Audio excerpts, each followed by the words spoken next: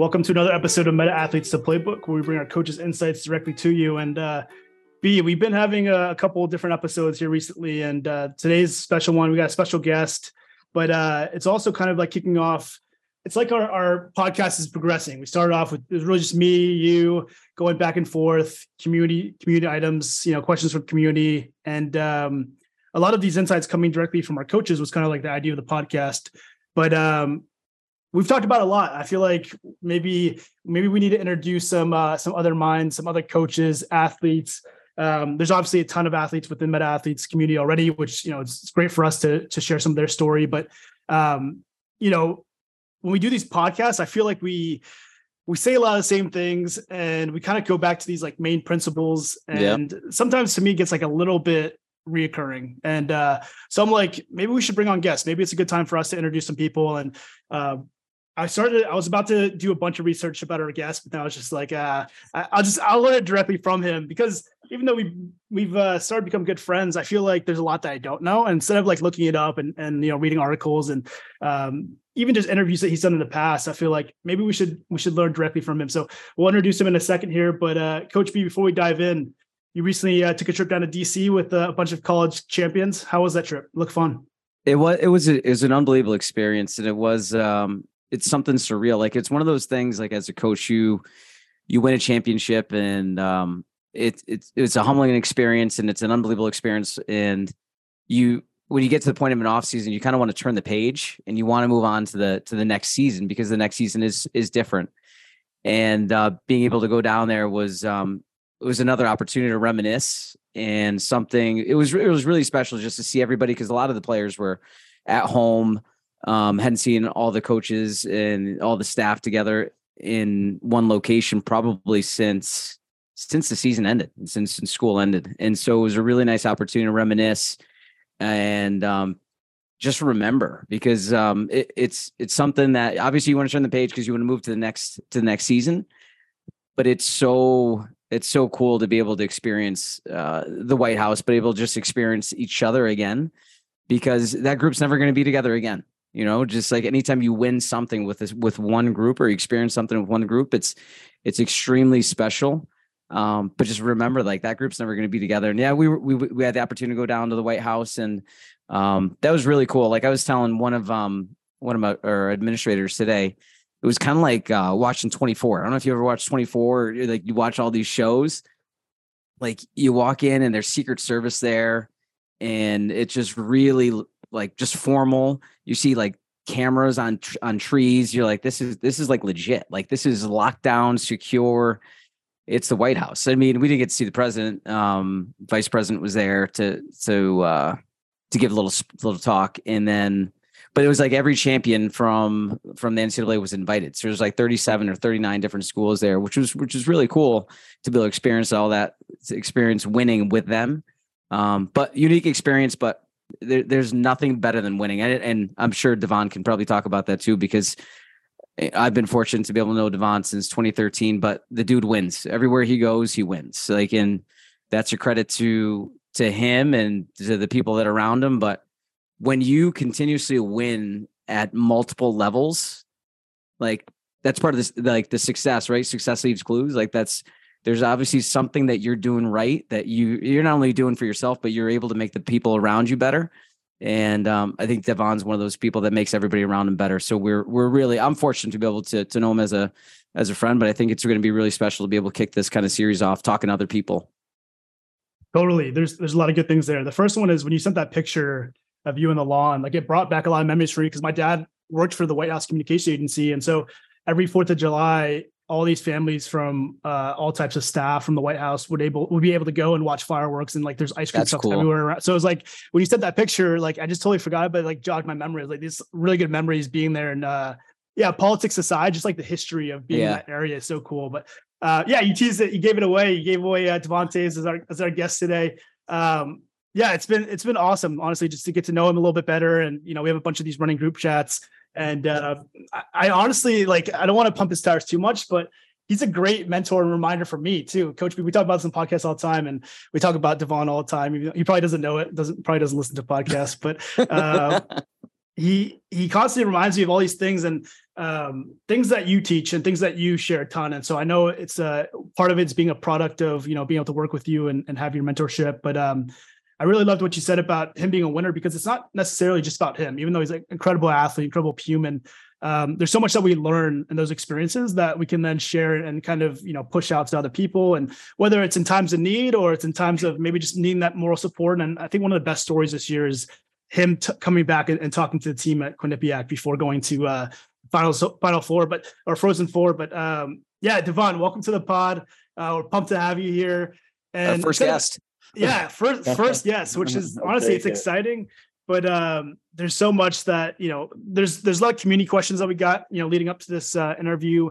And like I said earlier, I'm curious myself, just some things that you've encountered in some of your journey. But man, instead of asking how you are, maybe I'll ask, like, how's the off season? I know that you've been training. So what do those days look like for you after the season? Yeah. May was an odd month. I think we were all expecting to keep playing. That was our goal, was to keep playing. So we didn't really have anything planned for May. So when things ended, it was kind of just like, all right, let's just sit back for once and kind of relax. Because every other summer, this was the first time I've ever been knocked out in the first round. I've made the playoffs every year and made it to the second round every year. And this was the first time getting knocked out early. So a little bit of extra time there to be had. And for me, it was kind of a blessing in disguise. I think for a lot of our guys, it was too, just injuries and stuff. But, my daughter was born December 28th, middle of the season. It's a lot to deal with. So just being able to spend time with her and be home every day and, almost, more like a 9-to-5 job. If I go to train, I'm back at a certain hour. I'm home every day. I'm not flying anywhere right now. So that's kind of been a nice change of pace, especially, after last season and the fun and the thrill of that. There's fun and thrill in spending time with your family and having some downtime as well. So really been enjoying that. That's incredible. Yeah, I've never actually heard it be compared to that 9-to-5 towards the off season, but it makes a ton of sense. It's really controlled. There's probably a lot less stress on you and the family life when it comes to competition and traveling. So that's an interesting take. And yeah, there's a lot of things, like I said, that I don't know about you. So I'd love to kind of dive back a little bit into your upbringing, your youth days. I guess one of the questions that came up for me, this is actually a community question that I kind of took a little bit deeper, is do you feel like you had a normal childhood? I mean, obviously the path to become a pro can, there's a lot of different varieties and just options when it comes to, especially in the hockey world, when it comes to which path you want to take to develop and maybe certain opportunities where you can be seen a little bit more. Do you feel like you had a normal childhood growing up? Yeah, I absolutely did. I think now more so than when I was growing up, it's a little bit more difficult for that, just with these travel teams with every sport. It's, if you're trying to play 2 or 3 sports and you're not playing on that spring hockey team, a lot of times, whether it's coaches or those organizations, view it as a negative now, that you're playing a different sport and you're committing time to something else. So they kind of view it in a negative way. And a lot of times you can't get onto those teams, or at tryouts, they'll look at you a little bit differently or a little bit negatively just because you didn't put those time in during the summer, during the spring with those groups. But yeah, I felt like I had a really normal childhood. I played every sport under the sun. My parents were great at that. They put me in everything. Baseball was probably my true love growing up. All my really good friends that I'm still friends with, like now, they all came from baseball for the most part. Hockey too, but I was usually playing the top level hockey, and they were maybe sometimes 1 or 2, teams lower or whatnot. But in baseball, it was kind of our time to all be together on the same team, pushing for the same goal. And I don't know, what age was it? It was through our mosquito season. I don't know what age that would be now, maybe 11, 12, something like that. It's called mosquito back home. It's a key age for baseball, and we were dominant. My buddies and I, our group was just so good. I think the first year we lost 1 game and won it all. The next year we went undefeated and lost in the final. Like, we just didn't lose. It was crazy, he's a winner. Like, just how good we were. Yeah. But I got to do that. And then I got into some spring hockey, and back then my coaches were great. Like one of my mentors was Brad Bowen. He brought me on to the Vancouver Selects program, which is a spring hockey program of the best in the lower mainland and Vancouver areas. And going into it, I was like, I don't want to lose baseball. I don't want to stop playing baseball. I'm playing that at a high level and enjoying it. So they were great at allowing me to do that, and missing practices here and there, missing some games here and there, to keep pursuing that. And that's something that I think has kind of gone away is parents get their kids into these mindset of, this is your sport and you have to do this, have to do that. Like that's all you can do. Start training or whatever it might be at a really early age, which is great in itself. But the amount of skills that I've taken from different sports, like B can probably attest, my hand-eye coordination is pretty darn good, I'd like to say. But that's elite. something that I took from baseball, my ability to catch, or, pucks get thrown in the air and I can bring them down and catch them, or whatever it might be. It's just these small little things and details that I've learned from playing other sports growing up. And there's little skills in those that you can take on to, other sports or other jobs or other facets of life that is important. And I think is really important. So yeah, I mean, coming back to the question, I think I did have a pretty normal childhood. I played baseball up until I was 13 or 14 years old. And then it was time to make a decision, because then it just gets too hectic trying to do both. And then I picked hockey. That was probably the worst day of my life still, was having to give up baseball to pursue hockey in itself. But yeah, my childhood was normal. I went to a normal high school. It was actually a hockey high school. It's called Yale Hockey Academy. A great school. Just started a hockey program at that point of, bringing players in from different towns and different parts of Abbotsford to come together. And, it wasn't a league or anything. Now there's all these prep leagues. Back then there was no prep league. It was basically, let's come together. We skate together, we develop together, we train together. We get the best of the best coaching of strength training and all that. At least the best at what we thought was the best at that point, or what they could manage or afford. And we were fortunate. Yale Hockey Academy was right beside, or Yale Secondary School was right beside a rink, so we could just walk over and skate every day. So that was a great kind of tool for me to get into the training mode. That was probably when I first started to actually start training and lifting, was once I got to high school. But this was like a traditional high school. Like, I don't know. To me, it doesn't sound normal. Like Yale hockey high school. Like there's girls, there's like, you do all the normal stuff. Yeah. 100% normal. Like you go to school, just instead of, normal students will go to gym class or have these other things. This was built into the curriculum that, athletics or us skating and us training, these training blocks and skating blocks that we had within our schedules during the week, was part of the curriculum, and we got credits for it. It was part of gym and whatever else. They got to build onto it a bit. And it was never more taxing. Like we didn't have to take more classes to make it work or anything. It was built in really good. And nowadays these prep schools have their own teachers, they have their own classrooms and all that. So it's a lot easier. But it's pretty common, like in the Northeast. Like there's schools that are starting to pop up like that. There's one by Lake Placid where Chase went to school, like Selects Academy. Like there's a bunch of these kinds of setups that are happening. And I think I actually started with IMG.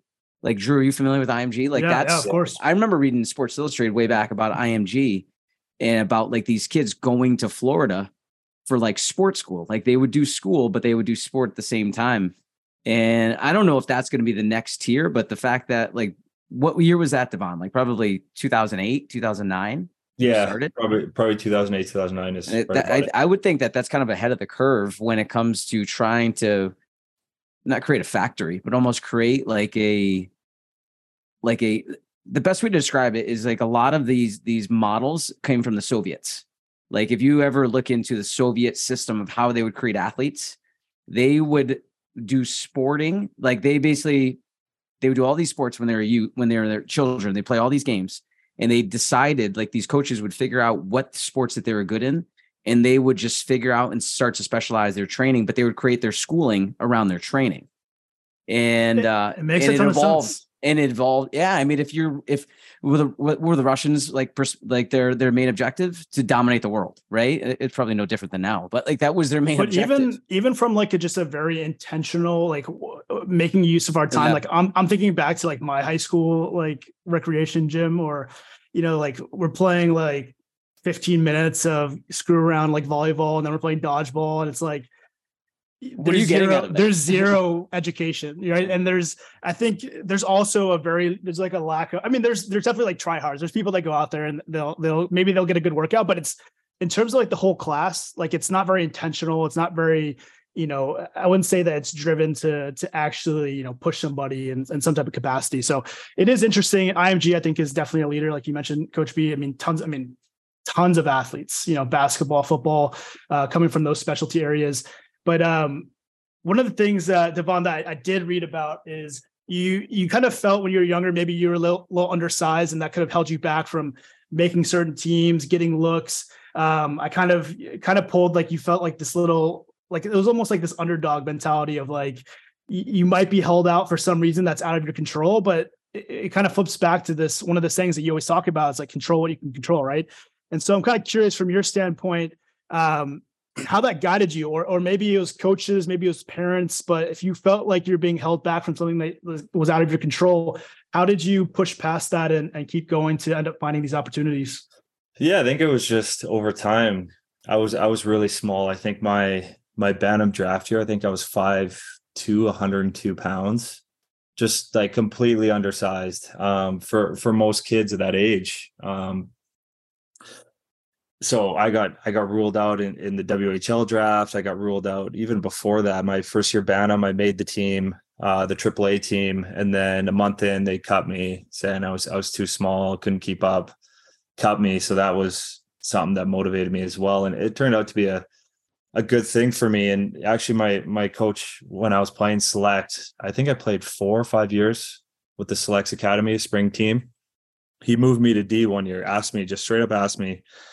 Didn't beat around the bush and say, hey, you can't keep up front. We want to try you on the back end. He just came up and said, I think your skill set would match perfectly on our back end. Are you willing to give it a try, type thing? I was completely open to it. So that was actually when I switched to D, was actually after my first year Bantam. So right before the Bantam draft. So my second year Bantam, my draft year, was my first year playing D. And all the scouts ruled me out and said, nope, too small. Blah, blah, blah. They look at your parents. They go, no, he might get there. He might not. My dad's a pretty big guy. He's a sturdy guy. My mom's on the smaller side, but they all just ruled me out, saying, no way. We're not going to draft the guy. I think I was 44 points in like 46 games or something, my Bantam draft year. We went all the way to the Western finals and lost in the final. And we had 3 first-round picks. Our goalie was a third-round pick. Like, we were a loaded team. So people were watching. It's not like, I was playing for a small team or a Division II team or something where I'm just not getting eyes. People aren't seeing me. People were seeing me and just ruling me out right away.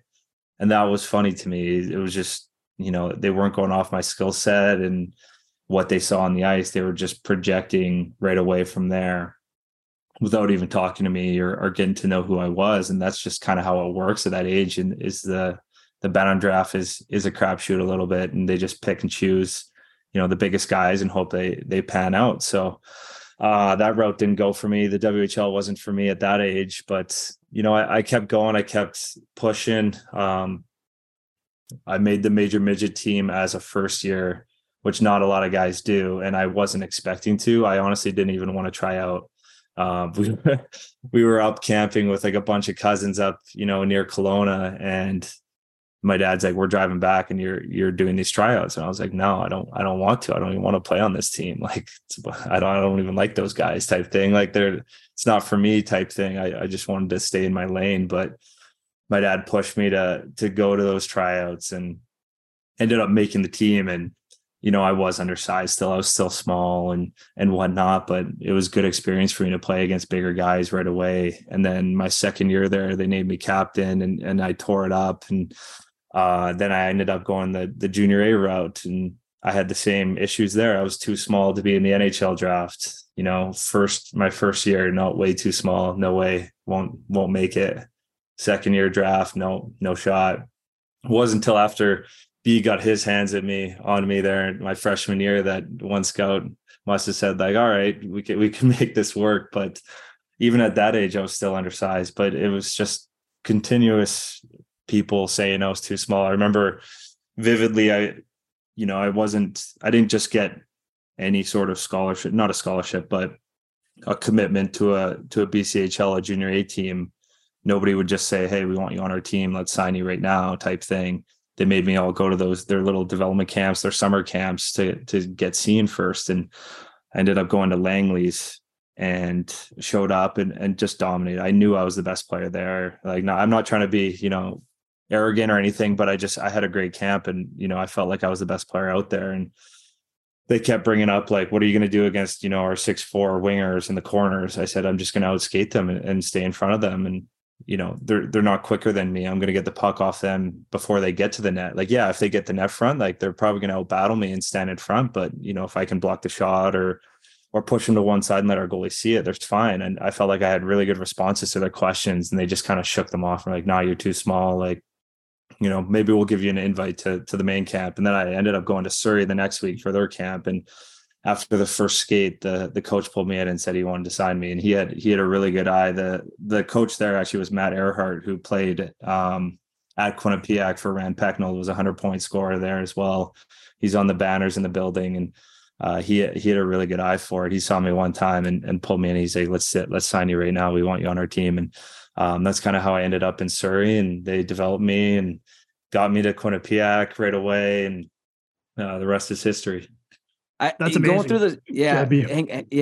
going through that mindset, right? Because I've got a teenager right now too, and similar experience. He got cut from a team, and navigating those emotions and navigating those trials and tribulations of trying to get a 13-year-old, at that time a 12-year-old, to understand you're not good enough for this team, or somebody else said you're not good enough for this team. That was he got over and he got through it, but it's like a challenge to overcome. And I know we have other parents that listen to this and other athletes. Like, what are the things that, how did you navigate those experiences? Because I think it's hard. Rejection is hard for adults to experience. It doesn't matter if you're 30, 40, 50, like, you get rejected and it kind of hurts. Like, obviously children are a little bit more resilient, but like, how were your parents, and how did you overcome some of that, the naysayers, right? People kind of doubting you. And because I think that's difficult for a kid to be able to experience. So how did you navigate that? Yeah, I think, you say it all the time, you're a product of the people you surround yourself with. And fortunate that my dad was very driven and motivated to help me be great. And it wasn't so much like, hey, you need to score goals, you need to do this. I never got yelled at for not scoring or whatever it might be. The only times I ever got yelled at growing up was when I just didn't work hard. I didn't put the effort in. So I hated having my dad come drive me to practice and stuff, because I wanted that day off or something, but he was always there, always drove me, always stayed and watched the whole thing. So he really drove me to put my full effort in every single time. And then even the product of the people that you surround yourself with was just a lot of really good friends. When I got cut my first year Bantam from the AAA team, I went down to the AA team, and like 3 of my really, really good friends were on that team. And I got to enjoy that and enjoy hockey. If I stayed up on that AAA team, I would have been playing at the best level, but would I really enjoy it? Probably not. I probably would have really struggled. I would have had challenges there too, but just the group of guys there, I wouldn't have enjoyed as much as I did, going down to the lower level and playing with some of my really good friends and having fun and being able to smile and enjoy myself. So just having the right people around you, I think, has really helped me in my journey of getting through challenges and whatnot. And being able to talk about it too with your friends and your family, and being able to have open communication about, that was tough for you or that was frustrating for you, and having people recognize it and know when you're kind of carrying something, because you might not always show it, but or talk about it, but they can see it in how you carry yourself, that you're struggling with something. So just, I think the people around me really helped me, put my next foot forward and keep moving on. Totally. I think it's something that me and B talk about all the time, whether it's coming from a place of encouragement, support, showing that, showing that you care, or if it's sometimes it's like just leading by example too. Sometimes you don't even, the communication is just through being in a group of people that are executing. Yeah, it's really interesting because when I brought that question up about you being a little undersized, in my head, I'm just like, oh, this was just like a small phase in DT's careers, like Toews, Bantams, and then it kind of like took off. But it sounded like it was actually a source of struggle even past that, like even getting closer to prime time and decision making in your career. So that's pretty interesting to hear. And another question that we had for you was, and I'm kind of pulling this just from hearing you speak and some of your answers. It sounds like your dad was like a good mentor for you, your mom, your family, like everybody, being there to support you. But obviously being an athlete, coaches are probably the number one source of good mentorship, right? So whether it's Pee-wees, Bantams, it could be baseball coaches, hockey coaches, like there's sources of mentors. We've had conversations. We won't bring up any names, but there's some coaches that that you respect and that you appreciate. There's some coaches that maybe do things that turn you off. When it comes to mentors in your life and coaches, or even maybe we just kind of dial into just coaches, what are things that you feel like kind of command your respect a little bit more, and what you would look for in a coach?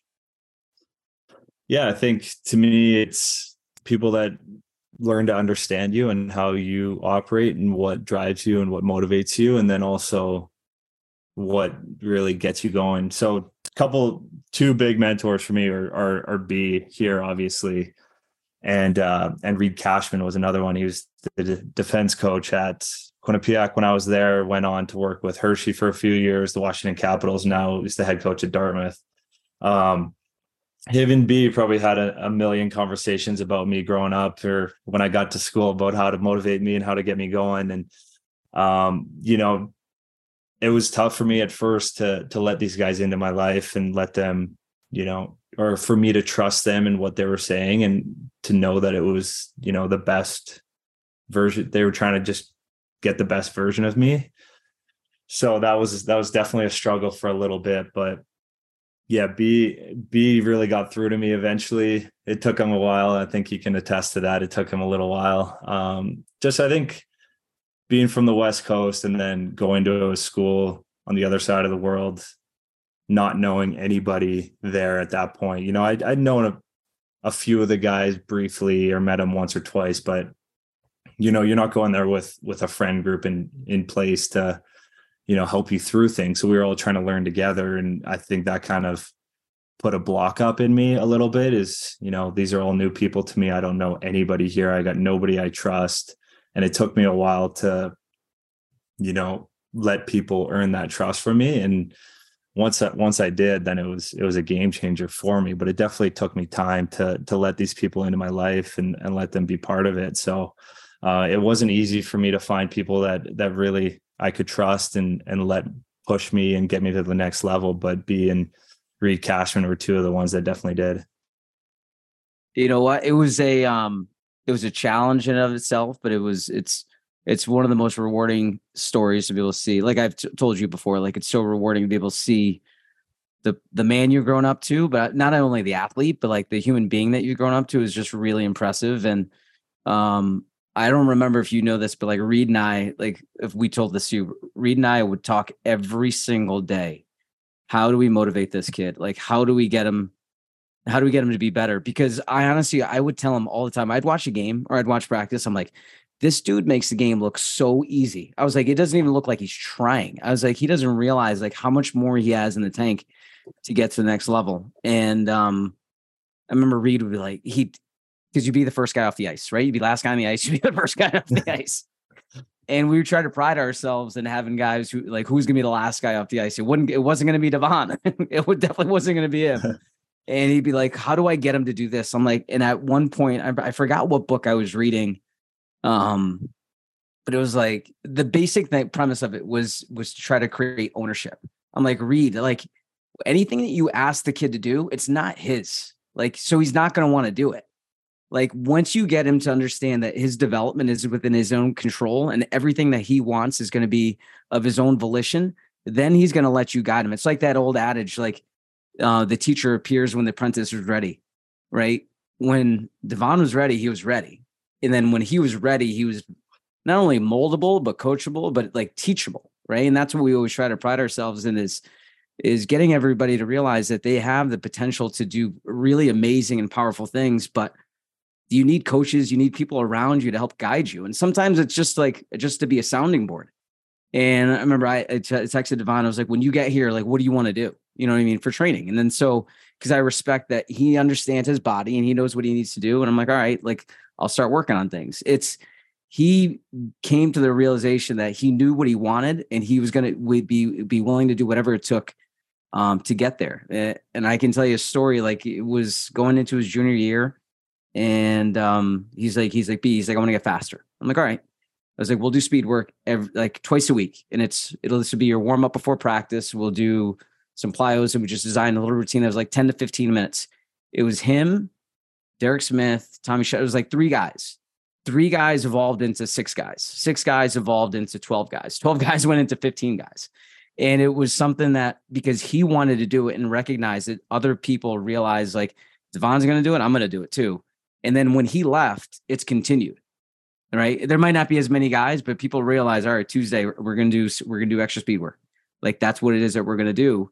And it's because he made the conscious choice and decision that he wanted to be coached. And it's no different than anybody else that listens to this podcast or it's in Meta Athletes or anybody that's not even in. It's when you decide that you want to do something, you can do it, but you just gotta care and you gotta value and hopefully you're going to be willing to listen to the people around you. But, it's impressive to see what you've done. And I'm proud.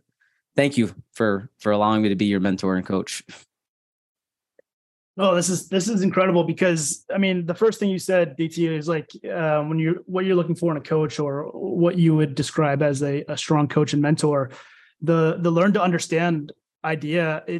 To me it's so simple and anybody could do it, but not everybody chooses to do that. Right. And so, I like my mind immediately went to, if you went to like any Pee-wee Bantam, like if you went to the parents and asked, like, what are you looking for in a coach? They're probably looking for like championships, player advancement, like all these things that, in their head would chalk up to be a great experience for their kid. But if you don't have a coach that is learning to understand them or cares at a high level, truly for their development and like individually for their development, then they might not have a great experience. And it's really interesting to hear from you because you've had, such a variety and experiences and coaches. And it's one of those things where it's what I think about B too. And I think really highly of B, not just from his breadth of knowledge and his ability to educate and bring people up to speed, but he has such a high level of care. And like, to me, that's what made a difference in me. Like I started like getting off my ass a little bit and training and eating better. And it was because he would text me and be like, he'd like be on me and like check in. And I was just like, why does this guy care so much? And to me, it flipped on. I was like, dude, I need to care about myself as much as this guy cares about me. And I feel like as a coach, like that's really all you can really ask for, right? Like, sure, there's like technical things, there's plays, there's all these like, there's playbooks, but there's that quote B that I'm drawing a blank on, but it's essentially it's like, people don't really care how much you know. People don't care how much you know until they know how much you care. And to me, dude, I think that's like, that is the greatest quote when it comes to mentors and coaching. And when we talk about manipulation and marketing, and we talk about like people's intentions and like why they're there and why they're showing up. And so I love that, DT. I think it's something great to look for. I think it's also a great reminder for even just like parents. We have so many parents of the podcast that, have youth athletes. And I think that's what people should be looking out for is, like, are they trying to figure out what motivates and demotivates? Are they learning to understand, maybe why this kid's in a rut or maybe why they're not pushing themselves to their potential? And it's fascinating to me. I'm sure this probably even happens at the pro level, but DT, it seems kind of late, like at the college level to kind of like make that flip and make that switch.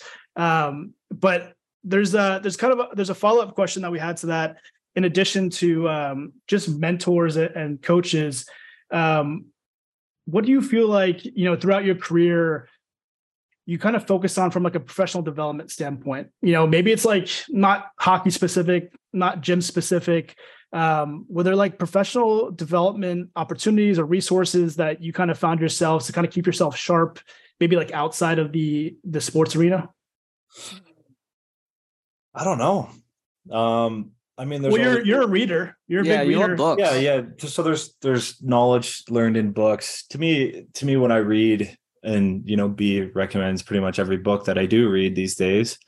But to me, it kind of just grounds me, brings me back to the principles he's instilled in me that, over time you forget, or you get a little loose on, or you go through a struggle or something, or our team struggling, and it's starting to frustrate me or different guys. And, in a lot of these books, it helps you realize and recognize that a lot of it's out of your control, and figuring out what you can control and focusing on those things. And then the results will come, and the results don't matter in that, certain instance or aspect of what you're doing. So to me, yeah, books are a huge thing. B's got the list if you need it. But there's different tools. I'm just big on recovery too. Making sure I sleep well, eat well. I have my gadgets. I have the things that I need to keep me feeling good and feeling strong. And B says it all the time: you're only as good as your ability to recover. And in the pro game, there's a lot of gadgets and a lot of different things that a lot of different guys use. And you can agree to disagree on a lot of them. Some of them, I look at and I'm like, I don't know if that does anything for me. I don't think it would help me, or it's definitely individualized a little bit to where certain guys like certain things. So there's not, one tool or one pro development thing that I think fits everybody. Besides obviously sleep and nutrition, that's just universal at this point. But no certain thing that I really have keyed in on. I have my routines of what I do and what I do to recover. And, I'm pretty strict on that. I'm strict on getting in the gym. I hate missing days. I hate not being in the gym. I'm still like one of the first guys off the ice, but then I'm right back in the gym. Like, it's, to me, I've skated since I was 3 years old. So it's skating is skating. I can get better out there. And when I'm out there to get better.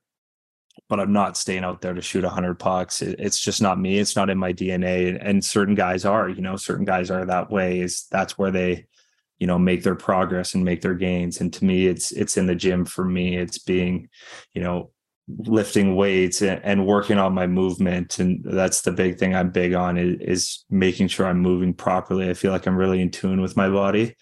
Whereas a lot of guys just go in the gym and, they might go in and work out with B and just have B tell them what to do. Whereas I feel like I can go in the gym and I can, for the most part, I can correct myself to put myself in the right position so that I'm taking strain off certain parts of my body so that they don't get worn down. I prevent injuries and all of that. So I feel like I've become really in tune with my body and what it needs and how I move. And I know when I'm moving improperly, or I know when I have a bad rep, if we're doing speed work and stuff, I can feel it. So that's something that's really pushed me and helped me, is just knowing how my body moves and knowing what it needs. Yeah, that level of awareness, I think, is really important. And like you mentioned, there's probably a handful of people that they just kind of go to the gym and they tune out, right? And they maybe they just go through the motions because they have like a playbook or a program that they're doing, but they're not really like, could they have gone a little bit harder, or could they hold it a little bit longer? So with that in mind, of you being that high level awareness and being so in tune with the way that your body works, how do analytics play into your world? Obviously analytics is something that over the last 10 years has boomed in the sports industry, from baseball to football. We see it in hockey now. We see iPads all over the place. I don't know. I don't take you as one of those guys that here's a stat and it kind of motivates you to do something else or to change. And I kind of just got that from your answer. But what do you think? How do analytics kind of play into your world of being a pro athlete? Yeah, I think the one sport that it probably has a bigger impact in is baseball, I think, because that's just an individual, you versus the pitcher. So you have to look at your launch angles, your positioning and how you're swinging and all that. And hockey analytics is more of a broader range and broader aspect, more so towards the team. So we have a great analytics department. Player wise, we don't use it at all. There's nothing that we individually use to change how we play, but the coaches use it to view how we're playing as a whole, or where we're struggling. There's so many different things of, expected goals against versus actual goals against. So sometimes you could give up 6 goals, but your expected was, 2. So they use those to see kind of as telltale signs of how things are progressing and trending. And they do the charting of it to see, we're going the wrong way, but the results are still there. So they can bring that forward to us and tell us, hey guys, like, we're winning games, but this is where we're trending right now. And it could get ugly quick if we let this continue. So coaching wise, they use it a ton.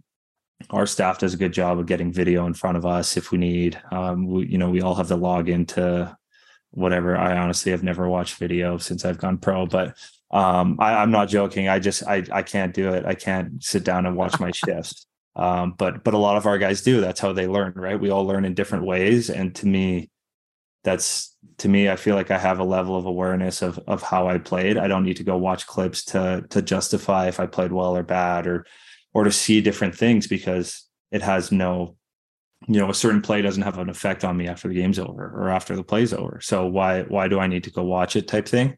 If there's something that's bothering me, I'll go to the coaching staff and say, hey, like, let's look at this. I think this is something that's going on, or they'll let me know if they've watched my clips or video of something they're seeing. But to me, I can't sit down and watch my own video. I don't even think I have a login, to be honest. But that's just my way of learning is I feel like I know my play style, I know my body, I know how I feel during the game, and I can all take mental notes of that. I don't need to go and reaffirm it with anything, because to me, that's just going to make me think about it even more, or second guess what I'm doing, instead of just sticking to my program, because I know my program works. I know what I do works. I know how I recover works. I know how I sleep and eat, and all that works.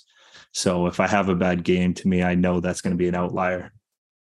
He's just chopping wood. His level of awareness is like on another level. And so how do you think that develops, right? Is it something innate, right? Because I've known you for years, but I think it's something like it could be informative for, to be able to share, is because I think that's one thing that Drew and I try to help others with a lot, is like developing that level of self-awareness. I think self-awareness is a skill that not a lot of people know how to develop, or even aware that they actually need to get better at it too. Like I've read leadership books, and self-awareness is the number one thing. Like if you want to be able to be a really good leader, you got to have a high level of self-awareness to know when to say the right thing, when to not say anything, what actions to be able to take. Self-awareness is huge. Like I think as a professional athlete, if you say something, I think there's things that can resonate with a lot of other people, obviously maybe in a different field of study or different walk of life. But how do you think that level of self-awareness you've been able to develop? Like, what are the things that you do? Like, do you meditate? Like,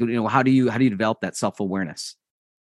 Yeah, I used to meditate a ton. Actually, my wife and I did a lot of it.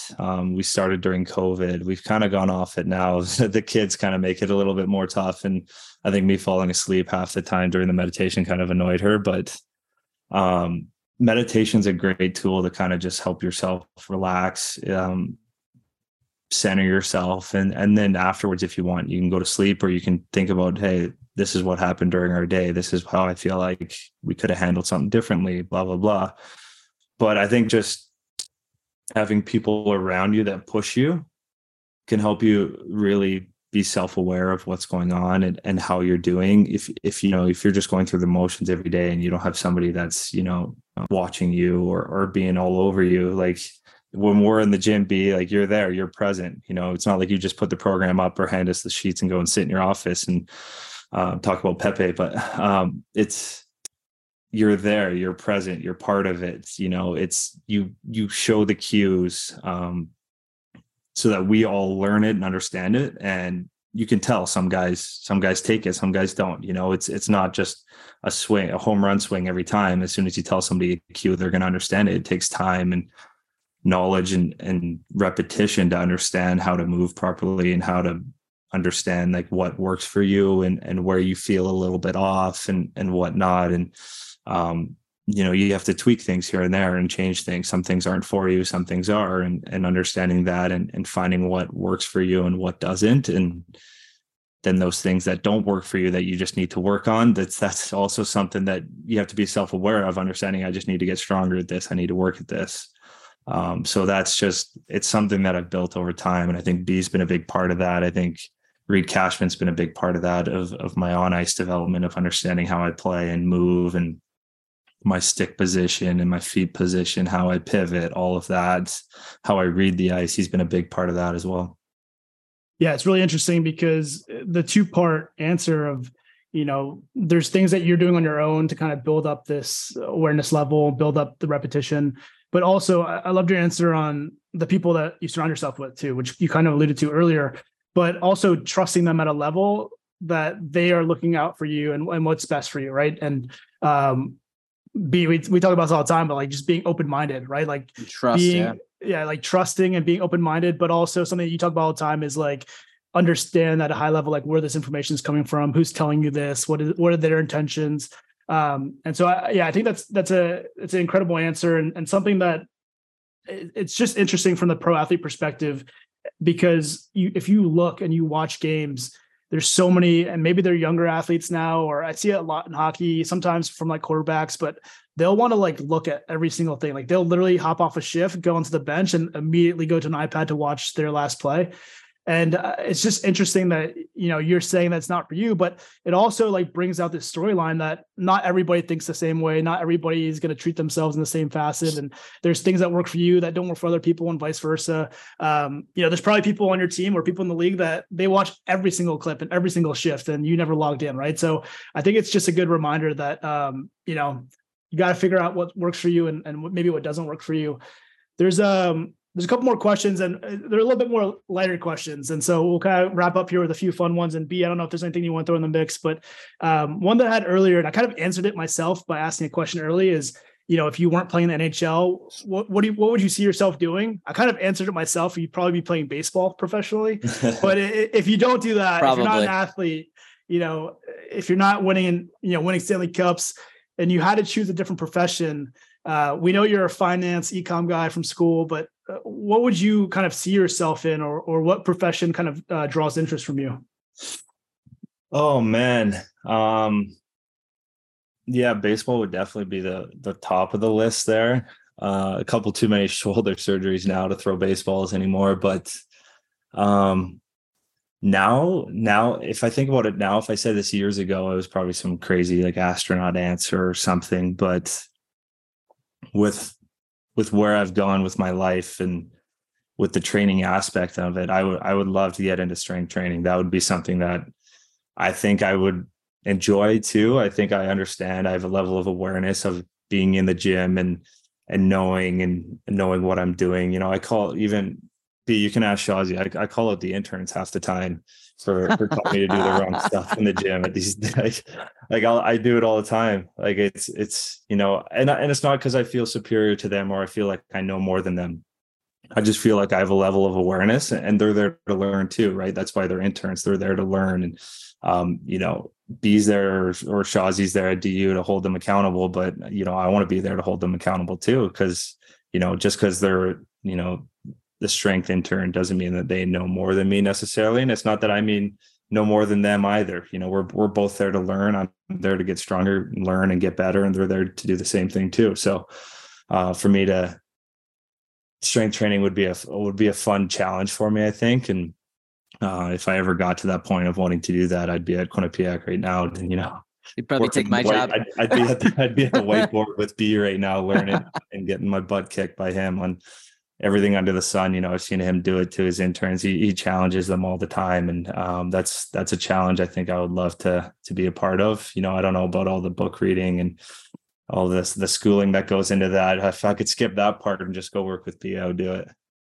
I honestly had a feeling you're going to say that. Like if you were to ask me, that's the answer I would have picked for him. Didn't. I had no idea. Well, and I thought maybe coaching or something, but I didn't know that. Yeah, well, kind of is, I'd right? love to get into management or something like that, but that that's too simple. I was trying to go something off the board away from sports, but there's nothing I don't think there's anything I would do that wouldn't be part of sports at this point. I think Devon would be a good front office guy too. Because the level of awareness, like to be able to understand not only himself, but like to be able to lead and manage and recognize what everybody else can improve at. I think that's an unbelievable skill set. I mean, the good news. We could talk about that in a few years, B, when I'm done playing. Yeah, for sure. Yeah. No. Keep playing. I was literally just about to say, B, as like, from his plus minus, I don't think we have to worry about any type of other profession right now. I think he's good to go. But last one that we had for you, this is one from the community, is would you be happy or would you be okay? And we know that you have a son, daughter.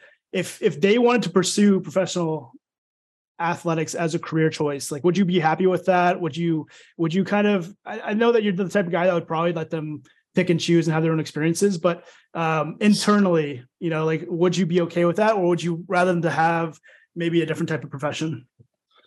Yeah, no, I would absolutely love for both my kids to play sports and pursue it professionally. Obviously in my head, I'm thinking of, my son should play golf and my daughter should play this. I'm trying to think warm weather sports so I can go outside and get a nice tan while I watch them. I'm not trying to sit in a cold rink all the time either, but or in the rain all the time. But yeah, absolutely. If my kids want to pursue sports, that's huge to me. I feel like I have a lot to give them and a lot to offer them in that aspect. I feel like in a lot of aspects, I have a lot I want to teach them over time and bring upon them things that I've learned that I want them to learn as well. But if sports is something that they enjoy and they love to do, I'm all for it. And, I'm not going to be sport specific or picky. I want my kids to play in everything under the sun, figure out what you like and play and meet different people and friends and things like that. And then, I feel like then they'll have a different perspective and a better perspective of, what they think is for them and what drives them and what they're passionate about. The golf one stands out to me because I think my biggest regret in life is not starting to play golf at an earlier age, because I'm trying to play catch up now and it's pretty tough. But I just remember going to like golf camps and things like that when I was a kid, and I wish I had stuck with that. One last thing that we had for you, like something that I bring up all the time, but like in our group chats or our texts, and I'll say something or somebody else will say something and you'll be like, sounds like something you can't control. Like I think that's like a classic, like that's what I think about you. And when I think about you as like somebody that's just kind of like guiding people towards like, hey, it's stoicism. It's like it's a way to, not create this added stress or, really focus on what's priority. And it's something that I think about you a ton when I'm in these group chats. Is there something that you read or a quote or something that you've learned recently that you feel like has brought you a ton of value in your life? One quote that stands out to me, B will know it. It's from Inky Johnson. Commitment is what you say you would do long after the mood you set it in has left. And that's something that's really stuck with me is, a lot of times going into training camps and stuff, you sit down and the whole team sits down and the whole management's there and they talk about, the Stanley Cup is our goal this year. Our goal is to win it all. We're good enough this year, blah, blah, blah. And then everybody claps and you leave, right? And then everybody goes about their business of what they're doing, but you kind of forget about, that commitment that you made at a certain point, or when things get tough, people, ease up a little bit or don't give it their all in the tough circumstances. So that's a quote to me. Like I made this commitment that's what we're going to do. And I've made this commitment to my body and the goals that I want individually, and I'm going to stick to it no matter what. And, just put one foot in front of the other every single day. Know what my level of awareness I feel like I have it's stick to it. And, sometimes I have to tweak things or change things. That happens. I'm not perfect either. I don't have the perfect routine. I don't have the perfect system. I'm not perfect in any aspect. So I can always learn and get better. But just the basic routines and principles that I have and the commitment I have to what I do is kind of what keeps me going and drives me through, the dog days of the season and the tough parts and, the rainy days and whatnot. The process. Chop wood, carry water. It's exactly right. Inky's an incredible person, but that quote, I don't think I've heard that one. So it's a great one to latch onto. And I think it says a lot about, just honestly, just being a pro athlete, getting to that point and continuing to stay and strive as an athlete is, having your mindset on a certain goal, but it's going to be the one step in front of the other, or what am I doing today? Or what am I doing in this hour to maximize? And so, I think that's a great quote by Inky. Yeah. And, to me, hockey is an incredible career. I'm very fortunate to do it and play this as my living right now and make a good living doing it. but it is a business. There's players coming out of college, coming out of, the minors, coming from Europe that are striving to take my job. My job can get taken any day. There's people like, just their goal is to take my job and get to this level. And there's only a certain amount of spots and positions that, can be filled. It's not infinite. So that also drives me to continue to get better, to continue to learn and recover the right way, especially as I get older and in the back nine of my career, is making sure that I'm in tune with that and stay structured to it and keep working, because you never know. This game is a crazy game and it's a crazy business. So you never know when things can end for you. Isn't that wild of a perspective, Drew?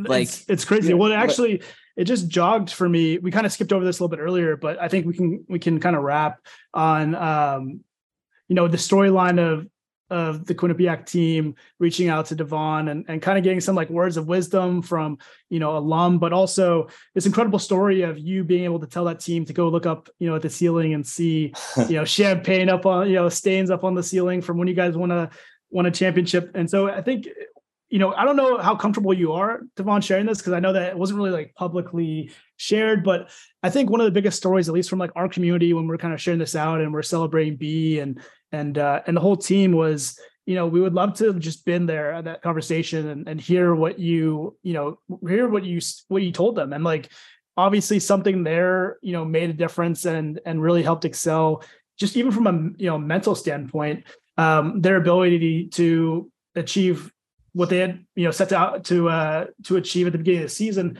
And so what do you think was it that made a difference in that call? Or what do you feel like you left with them that was helpful for them in maybe some of the deeper times of winning that championship?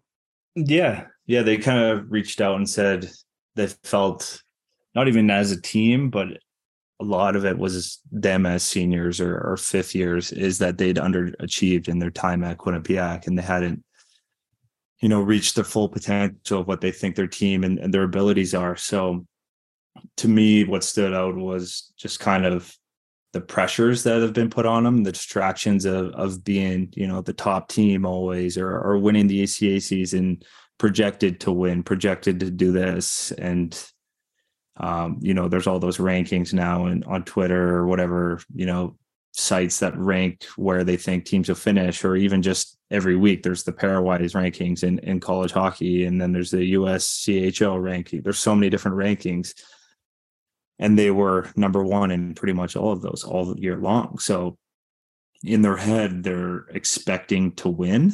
I think they feel like they're expected to win by everyone, and in their heads they expect themselves to win. So I think sometimes that can help you get away from what the goal is, and that is to be the best team and play your best every single day. And I think they got into kind of a mode a little bit of just expecting that they were going to win, instead of going into the game knowing they were going to win and playing the game they needed to win. So I think that's kind of what I instilled on them, is there's all these distractions, these things around you that are trying to influence you and be part of it, or people. To me, the one thing I told them is there's going to be all these people and friends and family that reach out and want a piece of what you're striving for and what you're trying to get to. And to them, that was the national championship. And everybody wants to feel like they're part of it and have had their little piece of it, and whatever it is, hold the trophy or there at the end of the celebration, or just knowing that you're texting them back and thinking, they're part of it, that type of thing.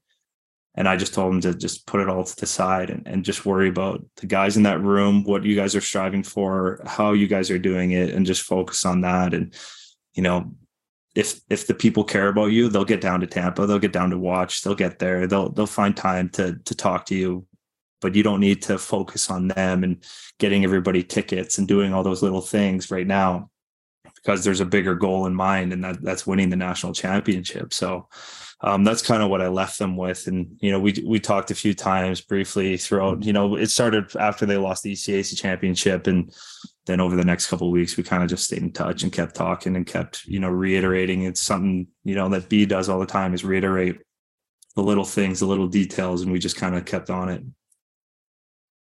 Yeah, it's incredible to hear directly from you. And, it's cool hearing like you talk about mentors, things that made a difference for you. And then, in the midst of your career to be able to turn around and be that same voice, that same, even if it's just helping them and guiding them back on track, like Coach B does all the time to the priorities and what they should truly be caring about at that moment. It's an incredible story. But B, I don't know if you have anything else. I think we can kind of wrap it up for today here in a little bit. It's been awesome to learn more about you, Devon. And one more thing I wanted to kind of give a shout out to you is, like I'm fortunate just being in the marketing and the media space. I'm fortunate to know and work with a ton of athletes. And I'll say that you are probably the most down to earth athlete. And even though you're on this podcast talking about how like you were the best on the ice and things like that, you probably are the most humble too. And I just wanted to give you a big shout out because a lot of the things that you demonstrate in your day to day, like you're not on social posting a ton. You're not looking for attention. We even have this running joke in group chats that you're kind of hiding from the camera in most scenarios. I just want to give you a shout out because I think you have such a high level of integrity. And, when we're texting and you respond to me, you're like, dude, I have values and principles. It's hilarious to me because, like you just have that high level of integrity. And so I wanted to give you a shout out because I think that, people like yourself do deserve it. And you do a ton of good. You're being recognized by the league for leadership qualities on and off the ice and giving back to communities. And you and I have personally got involved in some stuff when it comes to being able to leverage and give back to communities that are in need. So I just want to give you a big shout out for that. And Coach B, I don't know if there's anything else, stories or anything else you want to share, before we hop off, but I'll shoot it over to you. No, I don't really have anything else to share outside of anytime I hear the word integrity, I recognize a teammate of Devon's, Joe Fiala, where it's it was a running thing of the guys at Quinnipiac and that group especially. It's a special group that's in my heart forever. But they'd always say this running thing, like have integrity, right? Like own up to your mistakes. Like accountability is a big thing we always talk about. And Joe, maybe I don't know if Joe will ever be on the podcast, but he's a character and he's a one of a kind. But he was a special human being that anytime I hear the word integrity, like he comes straight to my mind. Yeah, I just want to thank Devon for obviously taking the time out of his day in the off season to be able to speak with us and hopefully start this new segment of the podcast. But I appreciate him and everything he's done and the kind words he's been able to share. But he's a special human being, and everybody should be a Colorado Avalanche fan. I'm just happy B didn't tell the inverted row story from my freshman year. No, I was going to. No. I'm not. Save that for the second appearance. It's not Thursday. We'll save that for a Trash Talk Thursday podcast. Oh, that's awesome. Well, DT, appreciate you coming on. Everybody, thanks for listening, and we'll catch everybody next week.